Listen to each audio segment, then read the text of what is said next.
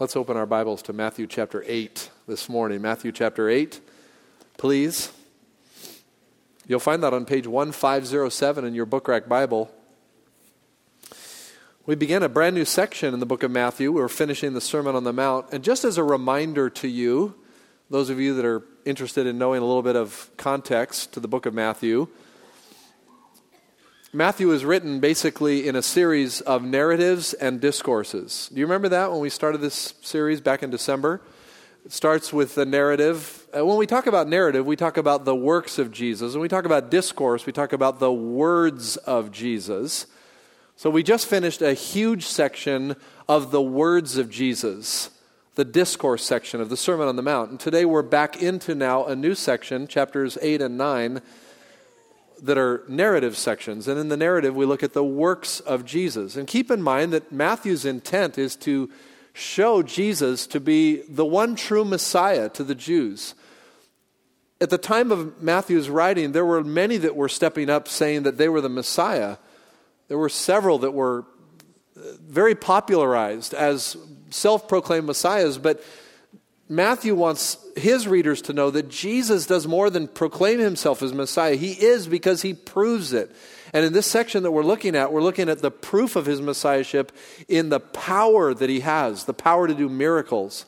We're in a section where every part of the next several weeks we're going to be looking at the miracles of Christ. And this is the first miracle that Matthew records. Now we know it's not the first miracle that Jesus performed, but it's the first miracle that Matthew performs.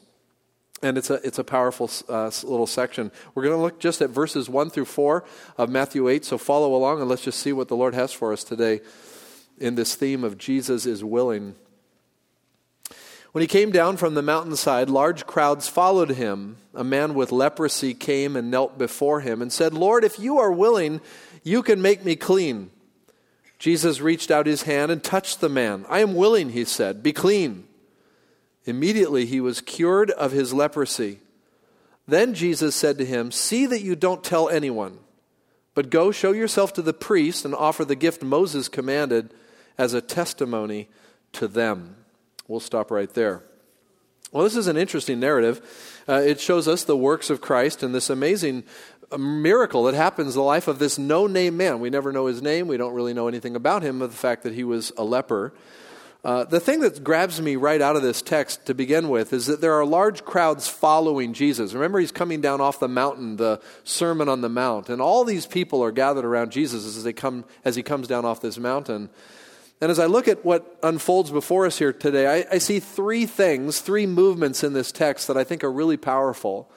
And the first one I want you to see comes right out of verses 1 and 2, in that in every crowd there are those who are desperate for what only God can do for them.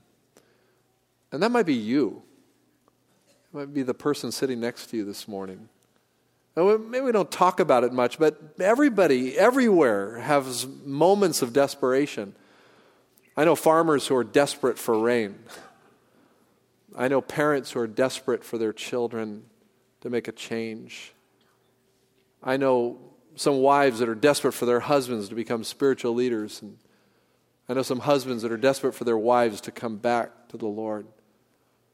I know business owners who are desperate for a better economy, or I know people that are desperate in all kinds of situations. I know people who are hooked on some kind of drug or addiction, and they're desperate for some kind of change that they've never been able to experience before. Desperation hits all of us.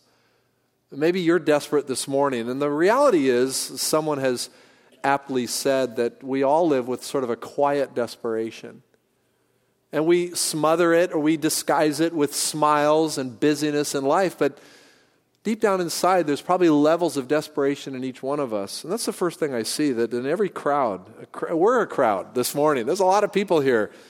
And in every crowd there are people that are desperate for what only God can do. Now, we may not know what it's like to be a leper, but we're likely to know what it means to be desperate, and that's the point.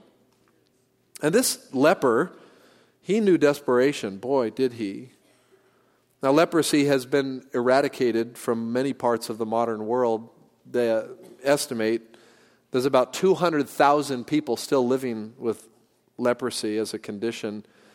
And before the days of medicine and the knowledge of how leprosy was spread, and before the days of cure and ways to treat leprosy, as we now call Hansen's disease, lepers were quarantined. They were sent away because it was feared that if you touched a leper, that you would receive leprosy yourself. Leprosy is a chronic infection caused by a bacteria that is usually spread among those who live in extreme poverty. It's spread between people. It's believed to occur through a cough or contact with fluid from the nose of an infected person. And while it's been eradicated from most parts of the world, still some people suffer from it. But in the days that Jesus was walking this earth, if you had leprosy, you were an outcast. You were an untouchable. You were a person that was literally destined to live alone for the rest of your life. And I don't know about you, but when you think about what it might be like for this person and how it started in his life, he woke up one day, this man in Matthew chapter 8, and noticed this kind of a rash on his skin. And he did what Leviticus 14 told him to do. He went to the priest to have it checked out because of the fear of how skin disease would spread. And the priest would examine his rash and tell him that he was ceremonially unclean and he had to be outside of the camp for a period of 7 days and treat whatever way he could in this skin rash disease. And he would come back in 7 days and report to the priest. And the priest would say, well, you're either better or you're not. And if you weren't better, you were sent back out for 7 more days. And this continued on and on until finally you were diagnosed as a chronic condition. You would no longer ever be entering back into your home and your family. Can you imagine? Never being with your family, never being with your wife, your husband, never being with your children again because of this chronic skin disease that you might have. And the thing that strikes me here in all of this is that this desperation that we look at, if we drill down into it, I think we can find that it usually stems from a sense of alienation. And we see this right here in this man's experience.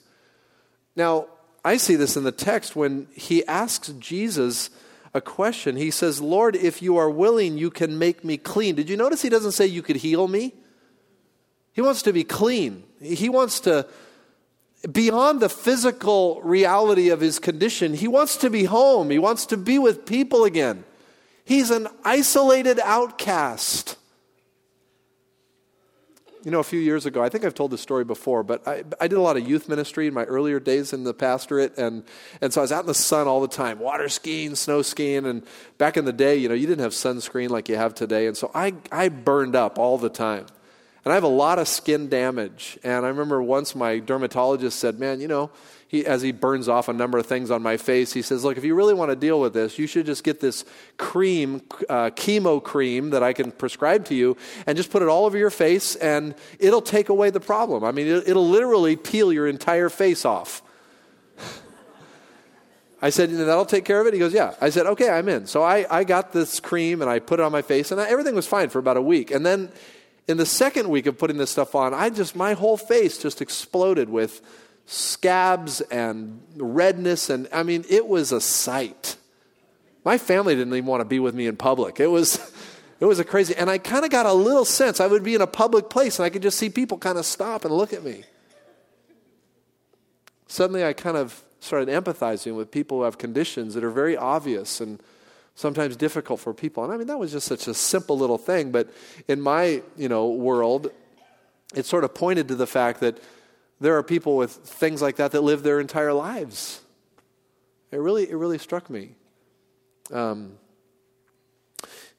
Alienation is something that all of us experience. And alienation, usually, if you really drill down to it, we feel like it comes that we're alienated from God when we're in desperate situations. I mean, think about this. The priest who represents the people of God has essentially said to this man, you need to go away. You're not welcome in community anymore. You must now live separated, lonely, remotely. You need to leave. Can you imagine how that would feel? I mean, we usually, if we feel alienated from God, we'd say, well, either we assume God doesn't care because if he did, he wouldn't allow me to be in this situation, or maybe it's the choices and actions of my own life that make me alienated from God. Either way, in my desperate moments, I can feel alienated from God. And in a crowd this size, there are people that are desperate here today who feel alienated from God. God doesn't care enough. God doesn't love enough. I mean, if he did, he wouldn't have allowed me to go through the situation. And why am I still here? And why am I still struggling? Or I've made some terrible choices in my life, and because of those choices, I know God could never accept me. And that's a poor understanding of the gospel. If you're here struggling with that this morning, if you've given your life to Jesus Christ and you've fallen and made some big mistakes in your life, whatever you've done in your life, know this: it is the work of Christ at the cross that approves you, not your own work. And the gospel declares you innocent and free from all guilt and shame in Christ. Place your faith in Christ and you are completely forgiven and completely approved by God, and yet we still stumble and fall, but that doesn't change the beautiful relationship that God has begun in our lives as Christ followers. But some of us still feel that way. We feel alienated from God. God could never love me. God could never accept me the way I am. Look at what I've done with my life. I've messed up. And that alienation that we feel with God can flow out into others too. I know people that feel alienated from their family, alienated from the church, because of either choices they've made as Christ followers, or at this point in their life, not coming yet to a place of faith, but there's an alienation, there's a separation. When we feel it with God, it flows into our relationships with people around us. And so that's the reality of desperation, desperate people. We feel alienated from God and others. But there's something good about desperation. And I see that in the text too, because sometimes it's the desperation that we experience that actually leads us to God. I want you to write that down. Desperation is often what finally brings us to God. Did it bring you to God? Chances are it did. Now here's this desperate person, and he's making his way to Jesus. All these people around. And I kind of feel like that maybe this guy had sort of an advantage to get into the presence of God, because he was a leper. And if you were a leper, if you were in a public area, if you weren't in your quarantined area, you literally had to announce to the people that you were unclean. You had to walk through the streets saying, "Unclean, unclean," so people could just get away from you for fear that they would contract the disease. So you can imagine this leper coming to Jesus. I mean, he knows there's something about Jesus that's different. So he comes to Jesus, and he's probably going, "Unclean, unclean." And the people are peeling back like the Red Sea, because nobody wants to get around this guy. And he's just given like this beautiful entryway right into the presence of the Lord Jesus. And it's interesting, Matthew tells us that as he comes to Jesus, he knelt before him. Some of your translations use the word worship. It's not an easy word to translate, but it clearly shows that this man has a reverent approach. He knew something about Jesus that many people in the crowd didn't. Jesus was no ordinary man. He was not someone with just magical powers, but someone far important than that. It seems that this man knows something really insightful about Jesus, because he even calls him Lord, Kyrios in the Greek. This is the first time in the Gospel of Matthew that anybody has called Jesus Lord. Matthew makes a point of that. It is not accidental. The word Kyrios means master, captain, savior. Now, as this man comes to Jesus, his desperation brings him into the presence of God. There's two things that I see in this man's plea when he comes to Jesus. First, I see hope that God is able to help him. I mean, when we're in desperate moments, what brings us to God is a sense that, hey, God, you're God. You could do something about this. I mean, I know you can help me. That's why I'm here. Some of you are here today because you believe that there's nobody else that can help you but God himself. So you're here today. And if that's you, if you're desperate and you're here checking things out, you're saying, I know there's a God. I know God is not like any person around. I know he's not a figment of our imagination. I know he's real, and if he's real, he can do something. I'm here. God, I need you. If that's your desperate cry today, you're really right on the track, because God is able. But there's also something I see in this man's plea, not only knowing that God is able, he says, Lord, if you're willing. There's a question of whether or not this God who is able will actually do something. Notice his question. He says, Lord, if you are willing. And there's something in the Greek text that points me to this principle. In the Greek text, there's three ways of asking a question. There's a first-class condition, which says something like this: Lord, if you are willing, and I know you are. That's one way to ask it. He does not use the first-class condition.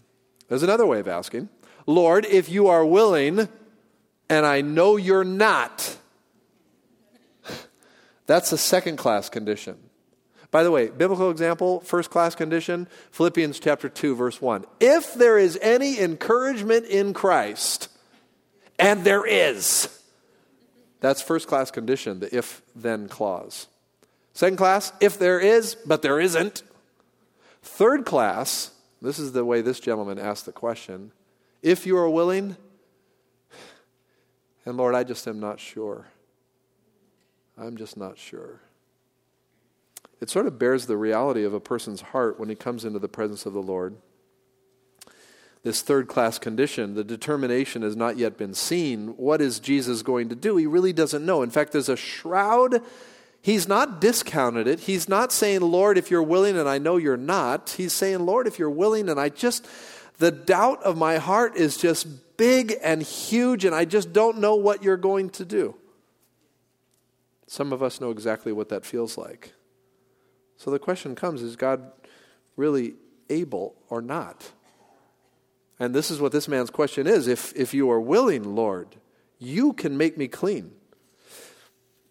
Now the next big movement I see here in this text, where I think it really gets exciting, is that anyone who comes to Jesus for what only he can do learns really quickly just how willing he is.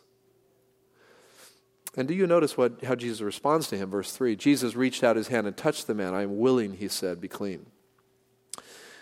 I want you to see two ways that we see the willingness of Jesus here. First of all, his willingness is demonstrated in his compassion for this man. Notice that Jesus reaches out and touches the man. Wait, what? What? He touches a leper.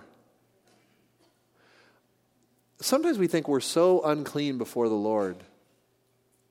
And there are people that stay out of church just for that very reason. But I think this is very beautiful because the unclean person is being touched by the clean person. The clean person isn't affected by the unclean person.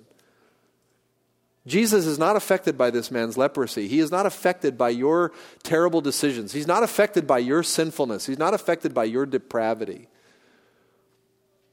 His touch in your life makes all the difference in the world. And his touch is a picture of compassion. It's amazing how a loving touch can mean so much in a desperate moment, isn't it? I remember when my father passed away. My mother passed away first, and my father passed away about 9 years ago. And I remember going across the San Mateo Bridge on my way to his house where he lived, and I knew he was already gone. I'd talked to the police officer on scene and said that he had expired, and so I was coming over there to sort of take care of business. And, of course, I'm weeping as I'm driving, and I'm praying, and I'm thanking God for my father. He was a great man. And I get to the house. It's still emotional. There's a woman who lived across the street whose son I played with growing up, and she was standing in the driveway. And I remember parking my car and getting out, and she just came up to me, and she just put her hand around my shoulder. I've known her all my life. And she said, Larry, I am so sorry. That's all she could say. But I felt the presence of Jesus. I felt like it was his arms. I'm sorry, I don't mean to be emotional, but it still kind of comes back. And you've had the same experience, perhaps, where a loving touch in a desperate moment.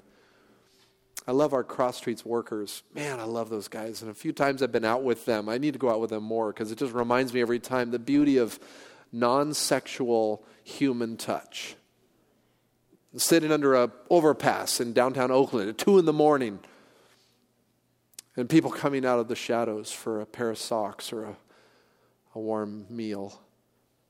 And how they look forward more than all of those things that we would bring is the touch of somebody. Put their hands on them, their arms around them, to pray over them, to feel the presence of Jesus. And people would often say, thank you so much. I look forward to seeing you more than anything else in my week because whenever you come, I feel the presence of the Lord. What amazing things happen when we just appropriately touch people. I serve as a chaplain in the fire department, local fire department, and I've been in scenes where it's just, the carnage of a loss of a loved one. Here's a little lady sitting on the bedside, 2 a.m, her husband's expired, there's still intubation tubes and wrappers from the medic's bags still on the floor, and everybody's sort of cleaning up around the house, and here's a woman in her pain. A chaplain shows up and offers to pray, and putting my hand on her back. So often, whether it's a male or a female whose loved one has passed, so often there's just a melting in, a sense of someone cares, someone loves me. And I believe that God uses those kinds of touch to touch the hearts of people himself. You might be here this morning and without even someone touching you. And I don't want to make anybody nervous right now, so I'm not going to ask anybody to touch anybody this morning. But without anybody touching you, you might feel the touch of the Lord Jesus Christ on your heart. I mean, a literal touch. Like God has met you in your desperation and come to you and reminded you of his compassion this morning. This is how Jesus has evidenced how willing he is by demonstrating compassion. But there's something else I see here. His willingness is also demonstrated not just through compassion, but through his power. He says, I am willing, be clean. And notice, immediately he was cured of his leprosy. Wow. Jesus' touch, write this down. It's not on the screen. Jesus' touch is not just comforting, it's transformational. Jesus doesn't want to just touch you to give you an emotional goosebump. He wants you to be transformed. That's why he touches you. That's why he meets you. That's why he comes to you in your moment of desperation, no matter who you are, no matter how old you are or young you are. And this leper was immediately healed of his leprosy. Now, I know some of you are thinking right now, well, wait a minute, Pastor Larry, I know the compassion of Jesus, but I've prayed for the Lord to heal my husband's cancer, and he passed. How is this revealing his power? We all go through those kinds of things, but I want to remind you that his power is not demonstrated only in giving us what we ask for. Sometimes it's giving us even more. Like perseverance, like character shaping. I don't know. God does amazing things in his power, but his power is not limited to the desire of my own heart. His glory is far too great. And let's throw this in to make sure we get all this clear. No matter what our malady is or what we've prayed for, someday it will all be healed. Every limb restored, every sight restored, everything restored. Because to be absent of the body is to be home with the Lord. God is going to heal all of us. There's a healing coming. There's a big healing coming. So don't get too upset at this point in life, because remember, I have to remind myself all the time, this is not heaven. This is not a perfect world. Have you noticed that? We are not living in heaven, and sometimes we want heaven to be our experience all the time. And it will not be, but God will do great things in the midst of that. He will bring us power to persevere. He will give us power to be patient. He will be power to testify and witness of his goodness, that his grace is sufficient even in our weakness. And I love this because the gospel is nestled just so tightly into this story, isn't it? Because we too are like this leper that needs to be healed. We too have been sent out. Our sin has made us leprous and loathsome. We are cursed and have been sent away. We are alienated from God, which has created alienation from others. In short, we are broken, and we have brought brokenness into the lives of those around us. And is Jesus able to cleanse us and make us whole again? Absolutely. And is he willing? You bet. But the real question is, will we come to him? He's willing, but will we come? I know so many people that have such great need in their life, not the least of which is a need for a relationship with the living God, and yet they will not come to Jesus. It shows the desperation of our own hearts, how dark it becomes for our lives. Make no mistake, as great as the miracle of Matthew 8, verses 1 through 4 is with this leprous man, the greater miracle occurred when we came to trust in Jesus Christ, when we crossed from death into life by faith in Jesus Christ. Have you this morning? It's a great question. There's no power greater than the power of God unto salvation for anyone who believes. I don't know of any power greater than that. So that's basically the two big things I see in this text. But there's something here that we can't leave. If we did, we would not be servicing the entire text. Verse 4. There's purpose behind the work that Jesus does. And I want you to see this in verse 4. There's purpose behind the work that Jesus does. And two things in particular. There's maybe more, but two things that I see. First of all, I see that one purpose is to remove our sense of alienation and replace it with a sense of belonging. Can you believe this man was given the opportunity to worship with God's people again and go back home to his family? Jesus performed a miracle through physical healing, but he sets this guy to go back to the people he loved and to worship among the people that loved his God. God loves to remove our sense of alienation. And you know how he does this? He does this through, write it down, community. He does this through community. You know, here at Three Crosses, we talk a lot about community. We say our process is really simple. It starts with, say it with me, worship, and it goes to community, and then on to service. Very good. Most of you have that. We say it all the time. We talk about it until we're blue in the face sometimes. But do you see it right here? Do you see the importance of community to the heart of Jesus? What does he do? He says, go to the priest. And why he does this is because Leviticus 14 says that until he went to the priest and got clearance, he couldn't go home. So Jesus says, here, I'm setting it up so you can actually go to the priest, you can get cleared so that you can go home. And the reason why Jesus does that is he knows that community affirms two things. It affirms our belonging to God and affirms our belonging to others. Community is huge in the mind of God. And I know some of us, in a crowd this size, some of us, we love worship, we love what the church offers to us, we love coming in the big setting like this, and it's okay, that's great. But we've not taken the next step into community. Some of us, we go AWOL at the end of a service. We're not connected in small groups. Nobody really knows us. We're like these little isolated Christ followers. And, I just feel for people like that because you're missing out on a huge part of the blessing of God in your life. He wants to put people around you that can help you and support you and encourage you. And I get it. Some of us are burned because churches can be weird. Christ followers can be weird. Pastors can be weird. I get it. But don't let any of those things keep you from pursuing community, because God restores our sense of alienation in community. That's where we realize we belong to God and we belong to each other. And the last thing I see here is that there's a purpose in being a witness to others of what God has done in our lives. He says to this guy, now don't tell anyone about what I've done. Now some of you look at that and you go, oh, that's awesome. I love that. I mean, when God does something in my life, I would love to be quiet about that. I never have to tell anybody. Because I know it's scary sometimes to kind of let people know what God's doing in your life. What is Jesus doing here? Why does Jesus not want this guy to sort of blow the lid off on what he's done?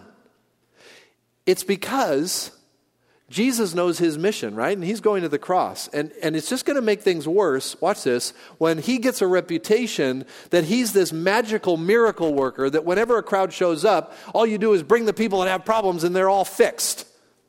That's going to really impede the mission of Jesus.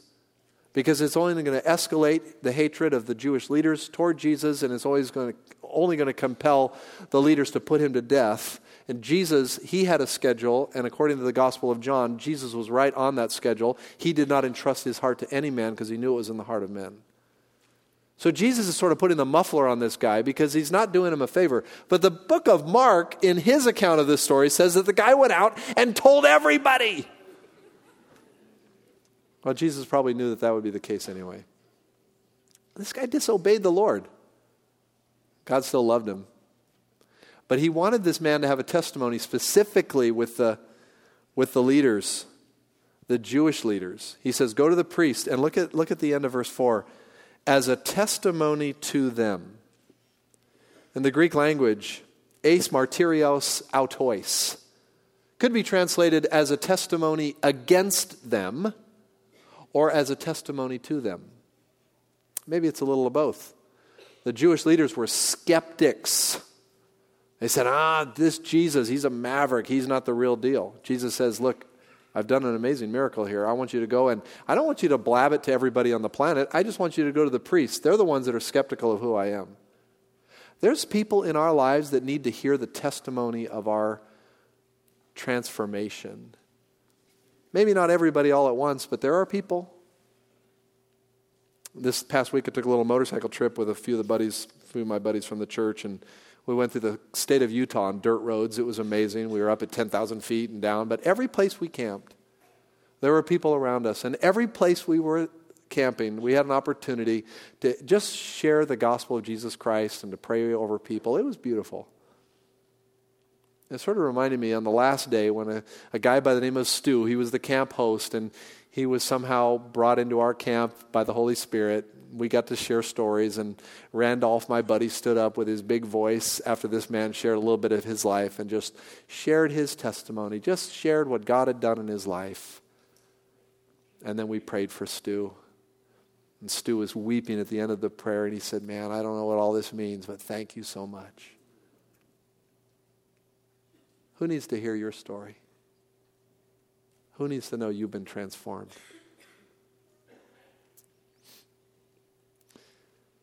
Is Jesus willing? You bet he is. If you've come to him, he wants to show you his compassion and his power for the purpose of sharing with others just how good he is. Amen? Let's go to the Lord.